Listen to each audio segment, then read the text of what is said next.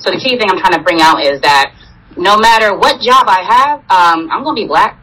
And I'm going to be black when I don't have a job anymore. But what I'm not going to do is disrespect the ancestors that worked really hard to try to enfranchise us when other people are trying to disenfranchise us.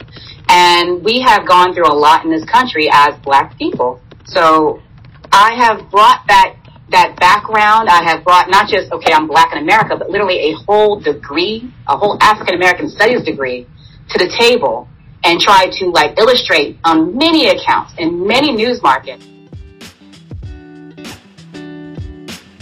That was Nikki Mayo of Nikki Mayo News. I'm Sejal Govindarao. Welcome back to Getting to the Bottom of It, the Hatchets News podcast.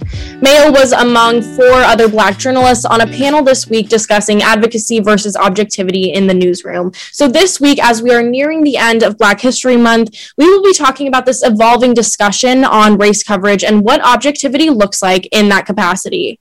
The panel consisted additionally of Keith Woods, Chief Diversity Officer at NPR, Darlene Superville, White House reporter for the Associated Press, and Philip Lewis, front page editor for HuffPost, and was moderated by Jesse J. Holland, Saturday host of Washington Journal on C-SPAN. The biggest point established during this discussion was that objectivity in news does not truly exist. Identity and background are factors that inherently impact one's coverage. One of the first points Mayo made was that in her experience as a Black woman, she has had to check her Blackness or her womanhood at the door in the name of objectivity. There are efforts to disenfranchise voters. There are efforts to cut certain people out of the school board. There are efforts to withhold funds from a local school district that just happens to be predominantly African American or a minority. And the amount of headbutting that I experienced in all these different shops is the reason why I am literally always building my own news organizations. I'm tired. I got really tired of it. It's not me being an activist. It's me bringing the knowledge that I already have, the experiences that I'm very aware of, to the newsroom. And then the question becomes, well, what happens when you present that, Keith was saying earlier, when you present that to your manager? If they're telling you, well, that's just your opinion, no, we have documented factual evidence from history dating well beyond the civil rights movement, straight up into the killing down Reconstruction. But if they're not going to listen to you. What this panel points out is that this is actually harmful to negate parts of one's identity if they are covering a community they belong to. Darlene Superville talked more about this.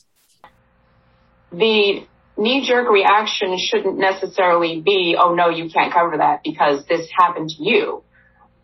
We talk a lot about diversity in newsrooms, right, and diversity in the news coverage and the way we cover stories. And someone who is a victim of whatever can bring something to the coverage of that story. And they might be able to have different insights. They might be able to think of the story and think of story ideas in ways that someone who was not victimized in that same way can. And so that brings something to the discussion, to the newsroom discussion, to the storytelling. So there are a couple of different angles to answering that question. So diversity is something that needs to be built into the entirety of a newsroom, not just from minorities or those with identities who have been historically marginalized. For example, the burden should not be placed on Black journalists to cover all race-related issues because it prohibits diversity from being ingrained into an entire staff. Nikki Mayo discussed how it should be up to the reporter's discretion whether they are comfortable or not covering a topic, not necessarily the management decision assessing a, quote, conflict of interest. I think the best example is I prefer not to cover sexual assault cases. I'm a sexual assault survivor. So I honestly will tell my bosses that in an effort to can I do anything else? I will go to council again. I will sit in City Hall, whatever else I can do to avoid those particular stories. I'm being very consistent with that though. The assumption though, again, the assumption based off of race, the assumption based off of gender or however you identify, no, that should not be the reasoning for taking anybody off of a story. But if a person is very open about they're not comfortable covering something because they're way too close and connected to something, it's just like the conflict of interest that we normally do with our bosses. About a little bit. Realizing that you do need to disclose certain things about, your personal lives when it comes to covering news, or else you'll mess around and break ethical rules here. So it poses the question, if a reporter has an understanding of their identity intersecting with their worldview and thus their reporting, where should an editor claim a conflict of interest? Darlene discusses financial matters as an example of this. The other thing, though, is where you have financial conflicts of interest, right? Maybe you're assigned to cover some company and you hold 95% of their stock or something like that, right? That is something that you don't want because there's generally no way that you can be fair covering a company like that, let's say if they've done something wrong, right? But for the most part, I do think it should be up to the reporter. Again, if they feel they can't be fair about something. And issues arise when reporters actively allow their biases to get in the way of fact-based reporting by not asking certain questions, as you will hear Woods discuss. You don't know what is in my life. You have no idea what life I've led when you send me out to cover a story. And you have no idea what my opinions might be on any of the things I'm getting ready to cover. So the idea that we somehow can maintain some myth of that kind of pure distance it's just silly on its face. And these examples, I mean, you had the example in the Pittsburgh Post-Gazette of the black reporter who couldn't cover the Black Lives Matter stories because she said something or tweeted something about a Kenny Chesney concert or something. Right.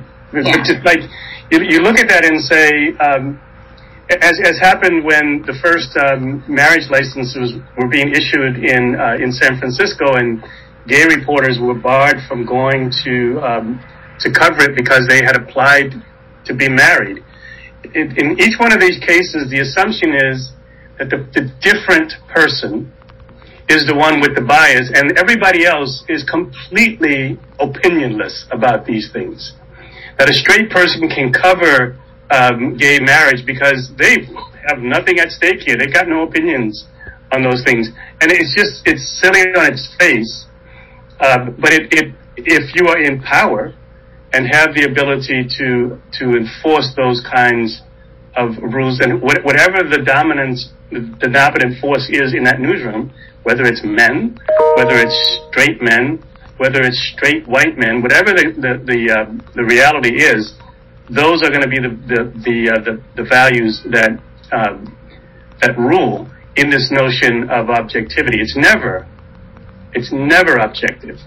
And so our work is to recognize that we have that point of view and report through it. Where we fall short, I think, a lot of times is where you have people who won't ask the question because they disagree with the idea. And there, I think we start to fail the public. So overall, newsrooms are becoming more conscientious of what fair coverage of race looks like, as the panel talked about. But it really ties to debunking this misconception of, quote, advocacy journalism, because in reality, integrating identity into one's perspective as a reporter enhances the fact-based nature of the piece. That's all we have for you today. I'm Sejal Govindarao. We'll see you next week.